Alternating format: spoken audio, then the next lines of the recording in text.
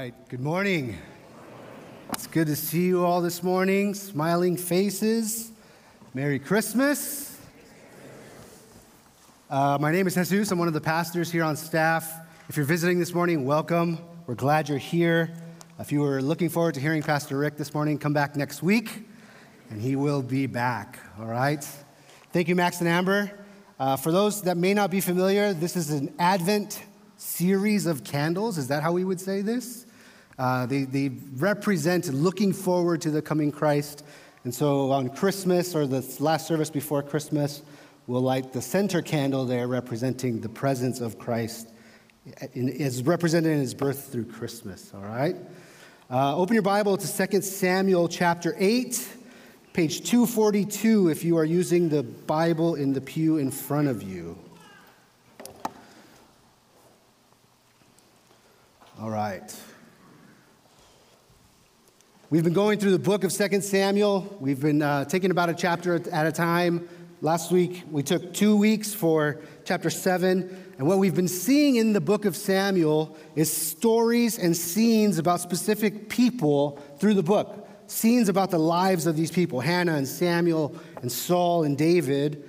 But here in chapter 8, what the author is going to do, what the writer is going to do, is he's going to kind of pull back. You remember in The Lion King when Simba met Pumbaa and Timon? And they go to the jungle and they sing Hakuna Matata? Remember that? Simba goes as a little baby pup, but then he comes out as like a grown pup, right? Like he's a big lion now. And it happens real quick. It shows him growing up. That's kind of what's happening here. Instead of taking one story, the narrator is going to show us a bunch of stories. And the reality is there's probably years between all of these events that we're going to see. And so he's not looking to be like chronologically accurate in what he's writing. He's trying to paint a picture for us. He's choosing specific events to paint a specific picture. And that picture, as we're going to see in general, is the rise of David as the king of Israel. David was anointed in chapter 5, and this is an expression of his rise as the king. So if you're taking notes this morning, here's the one-sentence summary of the message that I hope to bring. King David's rule in 2 Samuel chapter 8 is a fulfillment and a foreshadowing of God's faithful promise-keeping to his people. We just studied chapter 7. Bob did a great job of leading us through that. And the reality is chapter 7 is a high point in the story of the life of David. It's very important. And the reality is it's a high point in the story of salvation, like the whole story of salvation. One commentator says in 2 Samuel chapter 7, we've heard some of the most important words ever heard in the history of the world. God's promise about his coming kingdom. And that brings us here from chapter 7 into chapter 8. So let's read this together. 2 Samuel 8. After this, David defeated the Philistines and subdued them. And David took Metheg-Ammah out of the hands of the Philistines.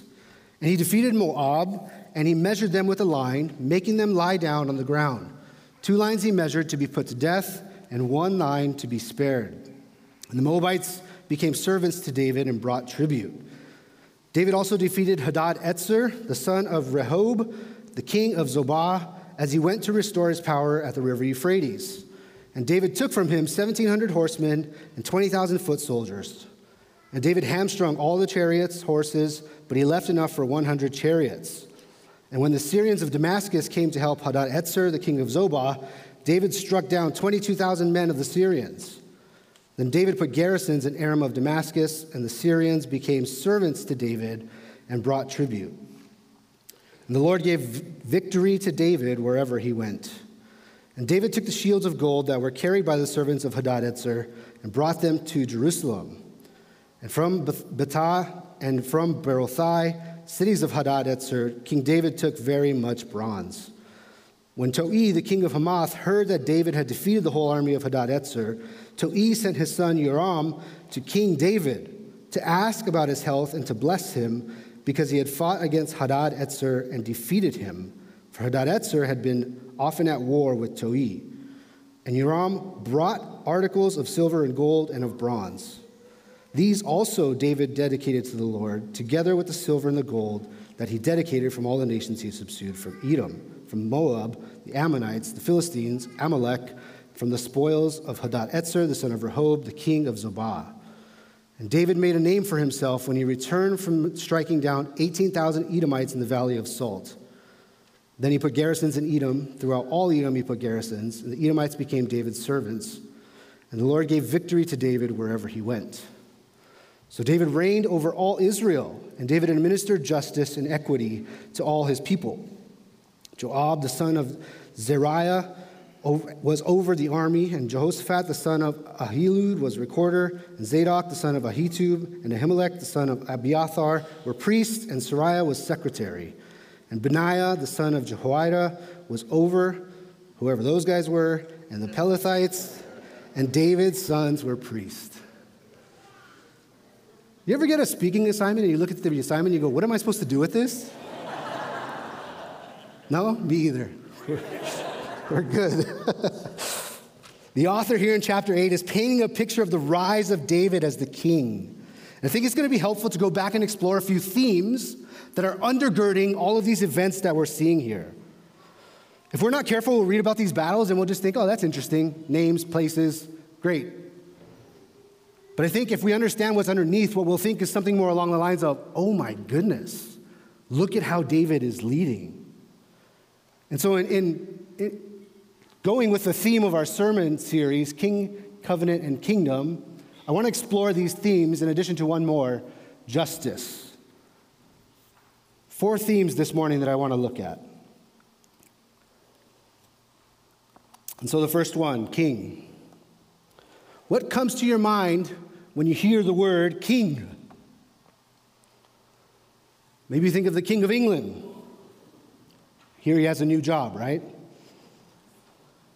No, not him. King George. He's had a resurgence in popularity recent years. He has some interesting ways of reminding you of his love. King Triton. He reprimanded his daughters every now and then, but overall I hear he was a good guy. What comes to your mind when you think of a king? What comes to your mind when you hear the name King David?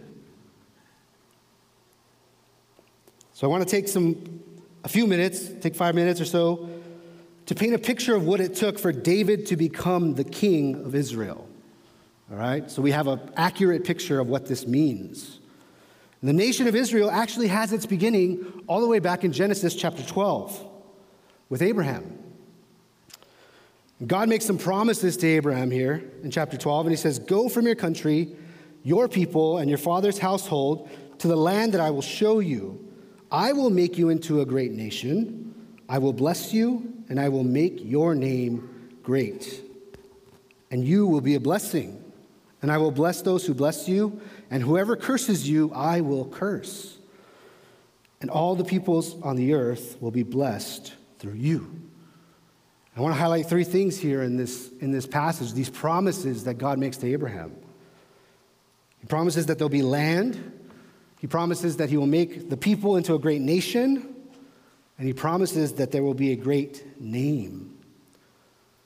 And 650 years thereabouts, somewhere in there, before David is king, God makes these promises to Abraham. These people, Abraham's descendants, would eventually become the Israelites that David is ruling over. All right? And so as the story goes from Abraham, the people grew in number. They get too big. They get enslaved by the Egyptians. Pharaoh doesn't like how big they are. They're too powerful. And then we read about Moses. God sends Moses to rescue the Israelites from the hand of Pharaoh. Moses leads the people out of Egypt. They end up at Mount Sinai. And at Mount Sinai, Moses receives the 10 words, the 10 commandments from God. And functionally, what the 10 commandments are is pretty much like the Constitution for the nation of Israel. Before, they were just people. But at Mount Sinai, God gives them a law. And he gives them rules to live by. And the 10 commandments start with this: "I am the Lord your God, who brought you out of the land of Egypt, out of the house of slavery. You shall have no other gods before me." I'm going to protect you. I'm going to be your king. I'm going to lead you. Be faithful to me. Don't have other gods. And then the rest of the commandments follow. Live like this if you're going to follow me. And what happens? As soon as Moses gets off the mountain, the people are already straying, right? They've already built an idol, and they're going away from God. Back into the desert we go. Moses wanders, gets to the promised land. Moses fails. Didn't obey. So Moses is not allowed to enter. Well, who enters? Joshua. Joshua picks up the leadership. He takes the people into the promised land. God gives them victory in all these battles. Fought the Battle of Jericho and all of these stories that we read about. But by the end of Joshua's life, Scripture says the Israelites did evil in the eyes of the Lord and served idols. Joshua was a good leader. He led well, and after he dies, the people strayed again. If you're following along in your Bible, after Joshua, we get the book of Judges. God appoints judges now to lead the people. And what happens? More disobedience, more oppression, more of God rescuing his people from their folly. Are we getting tired of hearing the same story yet? Good God, foolish people, disobedient.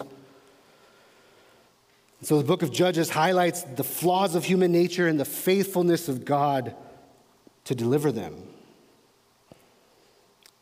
And at the end of the book of Judges, it says, in those days, Israel had no king. Everyone did as they saw fit. This is not a good thing. This is a low point at the end of the book there. The people knew what was right. They knew they had the law. They had seen God work mightily. I mean, just think about the wandering in the desert, right?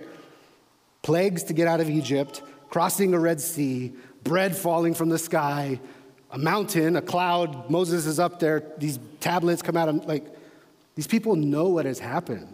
Their tradition has told them how God has been faithful to them. And yet, they stray.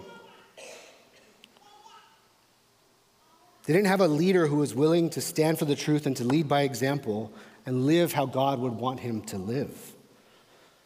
And that brings us to the book of Samuel. Samuel's the last judge, and he becomes the first prophet, and he's a godly man. He's a godly man in his time. But guess what happens after Samuel dies? 1 Samuel chapter 8, he appoints his sons as judges over Israel. However, his sons did not walk in his ways. They turned toward dishonest profit, they took bribes and perverted justice. And so all the elders of Israel gathered together, and they went to Samuel at Ramah, and they said to him, look, you are old, and your sons do not walk in your ways. Therefore, appoint a king to judge us, the same as all the other nations have. And when they said, give us a king to judge us, Samuel considered their demand wrong. So he prayed to the Lord. But the Lord told him, listen to the people and everything they say to you. They have not rejected you, they have rejected me as their king. They are doing the same thing to you that they have done to me since the day that I brought them out of Egypt until this day, abandoning me and worshiping other gods. The people refused to listen to Samuel. No, they said, we must have a king over us. Chapter 8, verse 20. Then we will be like all the other nations. Our king will judge us, go out before us, and fight our battles. They're not wrong. That's the job of the king. If they get a king, he will do these things. The absurdity of their obstinance was that God himself was their king. God himself was their leader. And what they're saying is, that's not enough. Make us like everybody else around us. Side note, pagans, right? Because these were God's chosen people. Make us like everyone else. God was fighting their battles. God was feeding them. And in their obstinance, they wanted something else.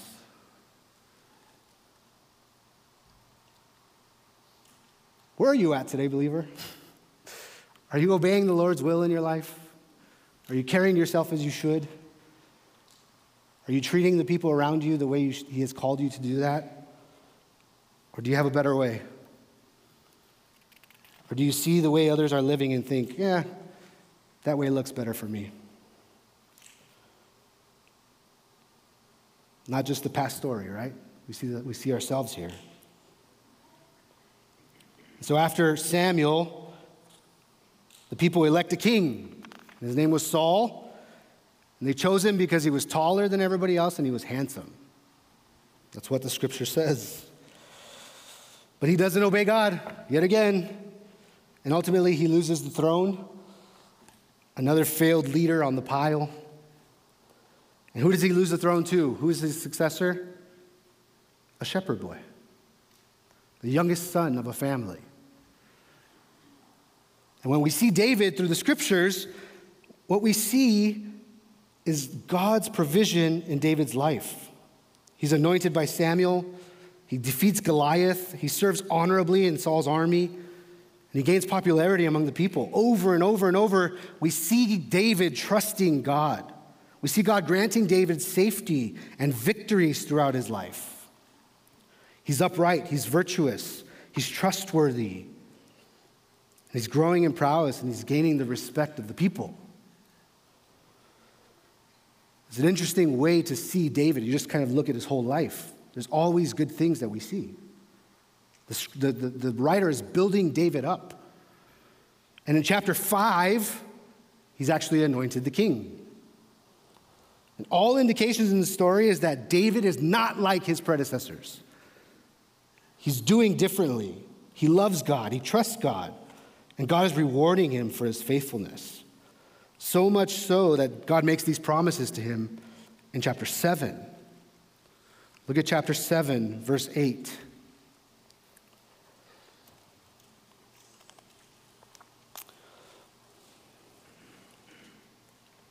Second Samuel 7.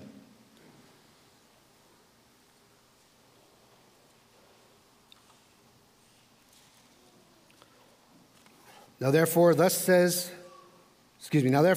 you shall say to my servant David, thus says the Lord of hosts, I took you from the pasture. I'm going to read through 11. I took you from the pasture, following the sheep, that you should be prince over all of my people. And I have been with you wherever you went, and have cut off all your enemies from before you. And I will make for you a great name, like the name of the great ones of the earth.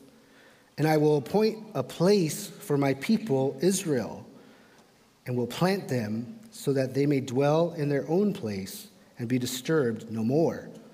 And violent men shall afflict them no more as formerly, from the time that I appointed judges over my people Israel. And I will give you rest from all your enemies. Do you hear the echoes of the promises to Abraham here? A name, a place, peace. Which brings us to chapter 8. David is the king because God has been faithful to generations of people before him. God is doing a work for his people. And David is the next in line to be used of God. All over this chapter, we see David is actually a good king. Verse 1, you see his military might, right? In verse 1, he defeats the Philistines. In verse 2, he defeats the Moabites. Hadad-Etzer, he strikes down the Syrians. In verse 5, he strikes down the Edomites. In verse 13, David knew how to protect and rule. He was a good soldier. He was a good leader. In verse 11, even when he collects the spoils of war, what does he do with them? He dedicates them to the Lord. He doesn't keep them for himself. He doesn't build up his own wealth. He knew why he was winning, because God was with him. He's a powerful king, and he wins battles, and he brings peace for his people. And it looks like David might actually be different than all of the leaders that had gone before him. And so as you're reading this and you hear the background and you know how people have failed, the question in your mind should be, might this King David finally be the one to rule the land and to bring peace to Israel? Come back next week and find out. Do you feel the tension? Do you see the weight that's on his shoulders? The history, the persecution, the wars, the battles. Will he live up to it? Is the question. And that brings us to our second theme this morning. How was it that David came to be king? Why is he experiencing the success that he is? The second theme here is covenant. A covenant is like a promise. It's more than a promise. Usually oftentimes covenants were punishable by death if you broke them.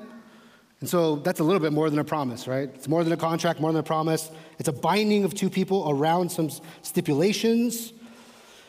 We saw in Genesis chapter 12 that God made promises to Abraham. And in Genesis chapter 15, God makes a covenant with Abraham to keep those promises.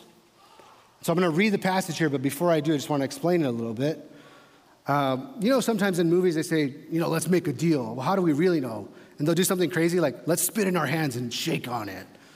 Like, well, that's gross, and I don't know what that means, but I guess, okay, this is a serious handshake, right? There's different ways to make covenants, and we see them differently in Scripture.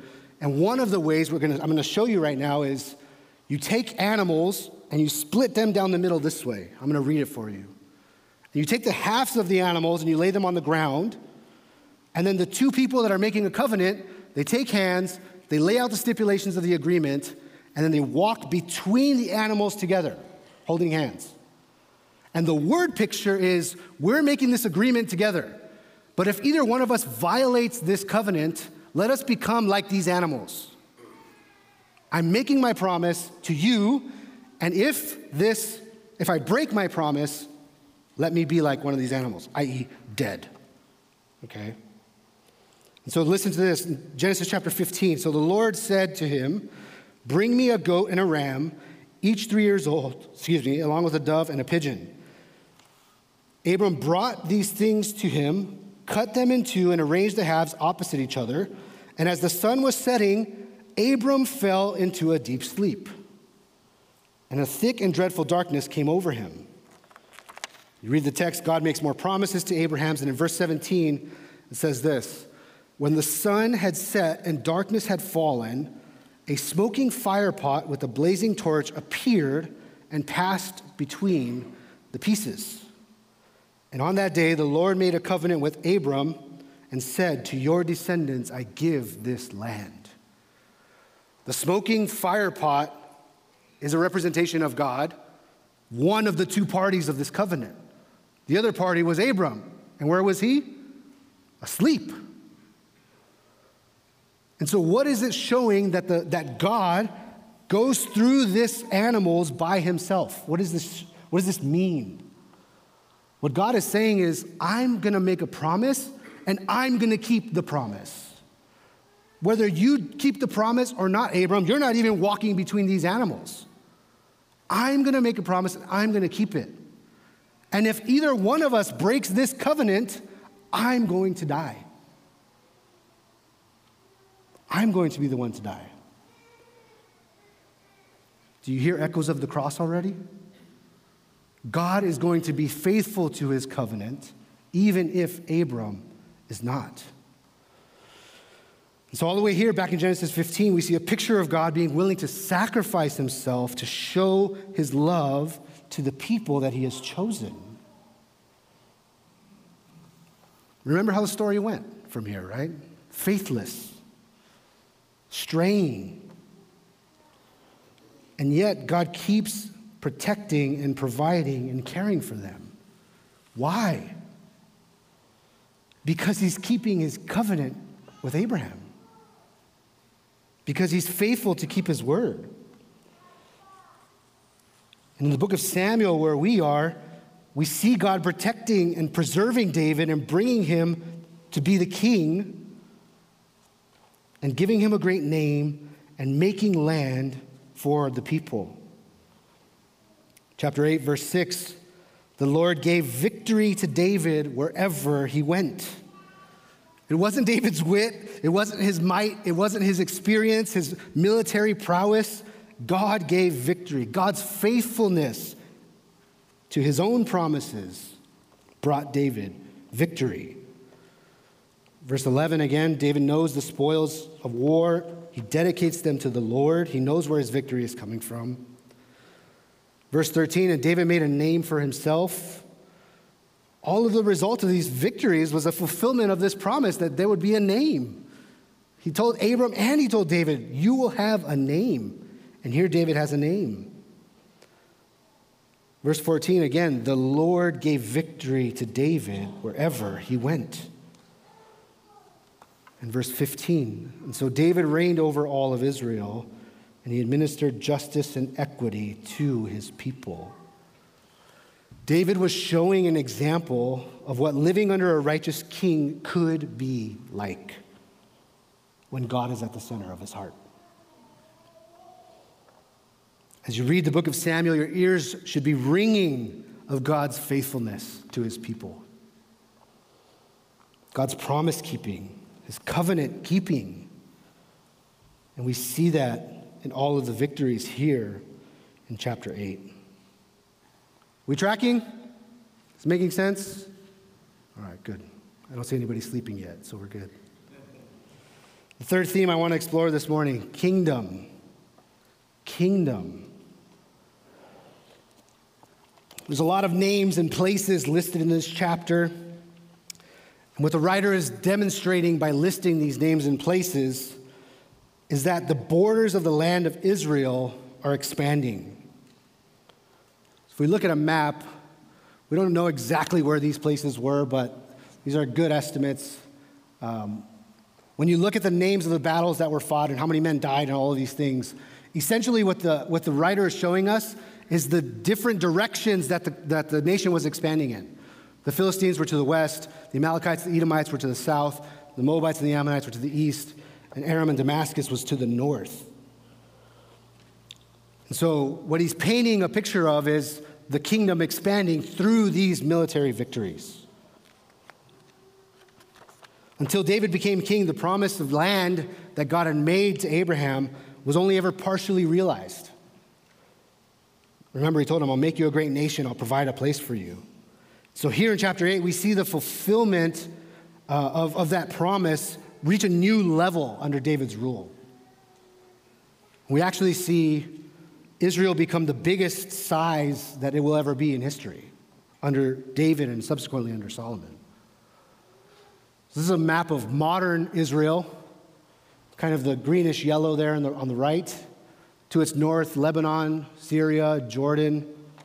And if you look up kind of maps of the kingdom under David and under Solomon, you can see that it expands further north, a little bit further to the right. Again, I would imagine these are estimates, right? Some of these places probably don't have these names anymore. But just to give you a sense, this is what it is today. This is what it once was into these other territories. Ultimately, the expansion of the kingdom, again, is a result of God's faithfulness to David and David's obedience to God. It wasn't just because David won wars. It was because all the way back to Abraham, God had promised that the kingdom would be established. And the last theme that I want to explore a bit here is justice. Justice. As you read this chapter, there's no two ways about it. It's pretty brutal. This is war. It's killing soldiers, taking captives, maiming animals. What is this showing us? David's a warrior. He knew how to fight. Yeah, that's true. I mean, so much so that in 1 Chronicles it says he won't build the temple because of all the blood he had shed. He was a warrior. He was a good king. But I think part of the picture that is being painted here in chapter 8 of David is that he was also the agent that God is using to bring judgment to these peoples around the nation of Israel. These people were enemies of the people of God.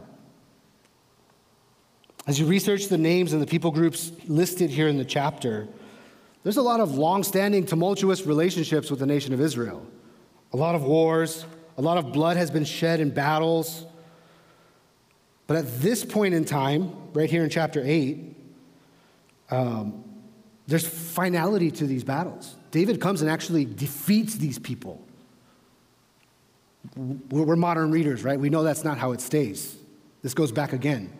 But at this time, these battles that have been being fought for hundreds of years, David comes and he puts an end to it. God's bringing a measure of peace to the land through David as he had promised.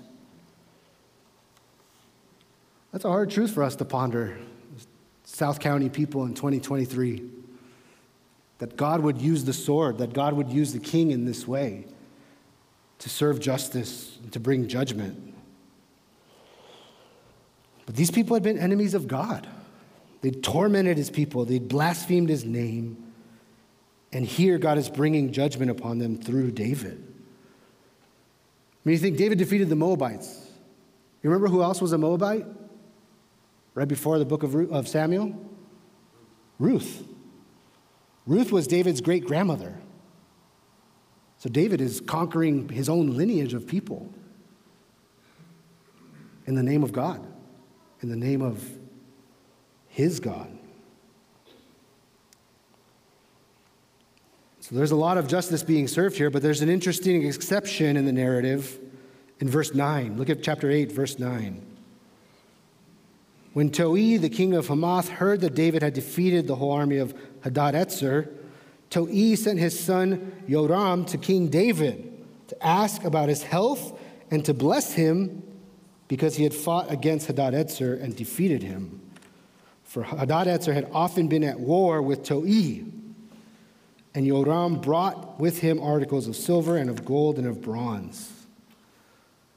King Toi could see the writing on the wall.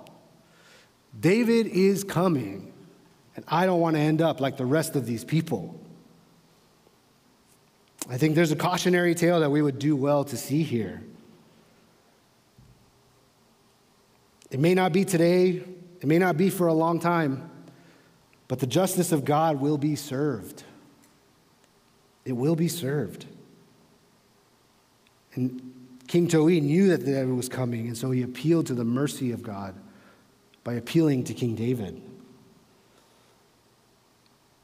If you're here this morning and you're not a follower of Christ, please heed this warning. Please heed this warning. Be like this king and find a way to make peace with the God of David. His justice is coming and it will be served. And Psalm chapter 2 reinforces this reality for us. It says, the kings of the earth rise up and the rulers band together against the Lord and against his anointed. The one enthroned in heaven laughs, and the Lord scoffs at them. He rebukes them in his anger and terrifies them in his wrath. Therefore, you kings, be wise. Be warned, you rulers of the earth. Serve the Lord with fear and celebrate his rule with trembling. Blessed are all who take refuge in him. Today is the day to seek mercy from God. Seek it while it is there to be found. As we begin to wrap up, I don't know if Brody's listening. Give him a heads up, we're a little early. Most of the truths that we've seen this morning, we've already seen taught in this book. God is faithful to keep his promises. Pastor Rick taught us a few weeks ago, God is good, but he's not safe. God is trustworthy, he's holy, and his justice will prevail.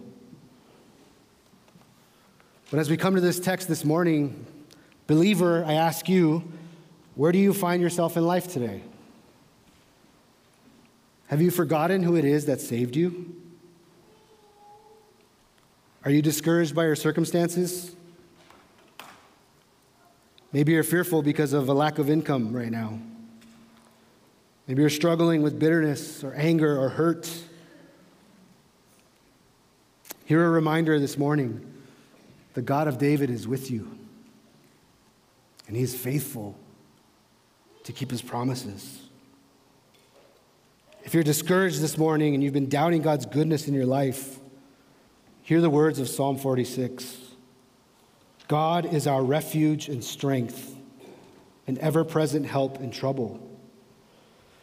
Therefore, we will not fear, though the earth give way and the mountains fall into the heart of the sea, though its waters roar and foam and the mountains quake with their surging. The Lord Almighty is with us. The God of Jacob is our fortress. God's justice will be served. You be faithful today. You be faithful. Conduct yourself as Christ would have you conduct yourself, and trust that God is working in the midst of your trials. I titled this sermon, "It's Who You Know That Matters Most." The God who we serve is the King of all. Nothing will come against you that is not from his hand. He's promised to sustain you through all of your ups and downs. Will you trust him again this morning? I'm going to read a psalm. Close your Bible, close your notes. As we wrap up here, and then the band will sing, and we'll be done.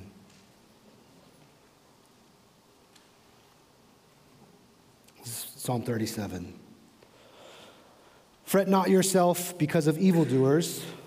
Be not envious of wrongdoers. For they will soon fade like the grass and wither like the green herb. Trust in the Lord and do good. Dwell in the land and befriend faithfulness. Delight yourself in the Lord, and he will give you the desires of your heart. Commit your way to the Lord. Trust in him, and he will act. He will bring forth your righteousness as the light, and your justice as the noonday. Better is the little that the righteous has than the abundance of many wicked. For the arms of the wicked shall be broken, but the Lord upholds the righteous. The Lord knows the days of the blameless, and their heritage will remain forever. But the wicked will perish like smoke, they vanish away. I have been young, and now I am old. Yet I have not seen the righteous forsaken, or his children begging for bread. He is ever lending generously, and his children become a blessing. Turn away from evil and do good, so shall you dwell forever. For the Lord loves justice. He will not forsake his saints. Wait for the Lord and keep his way, and he will exalt you to inherit the land. The salvation of the righteous is from the Lord. He is their stronghold in time of trouble. The Lord helps them and delivers them. He delivers them from the wicked and saves them, because they take refuge in him. Our Father, grant us the grace to trust your promises this morning. You know where you have us this morning. You know where you've brought us from. You know where you are taking us. Help us to trust you, Father. Thank you for your faithfulness that we see to David here. Thank you for your faithfulness that we see to your promised people. And thank you for your faithfulness that you've shown us in Christ. May we bear his name honorably and show your love and your faithfulness to the people in our lives. We pray this in Christ's name. Amen. Thanks for listening to this message from Christ Community Church of Laguna Hills. For more information and resources from Christ Community, visit us at www.ccclh.org.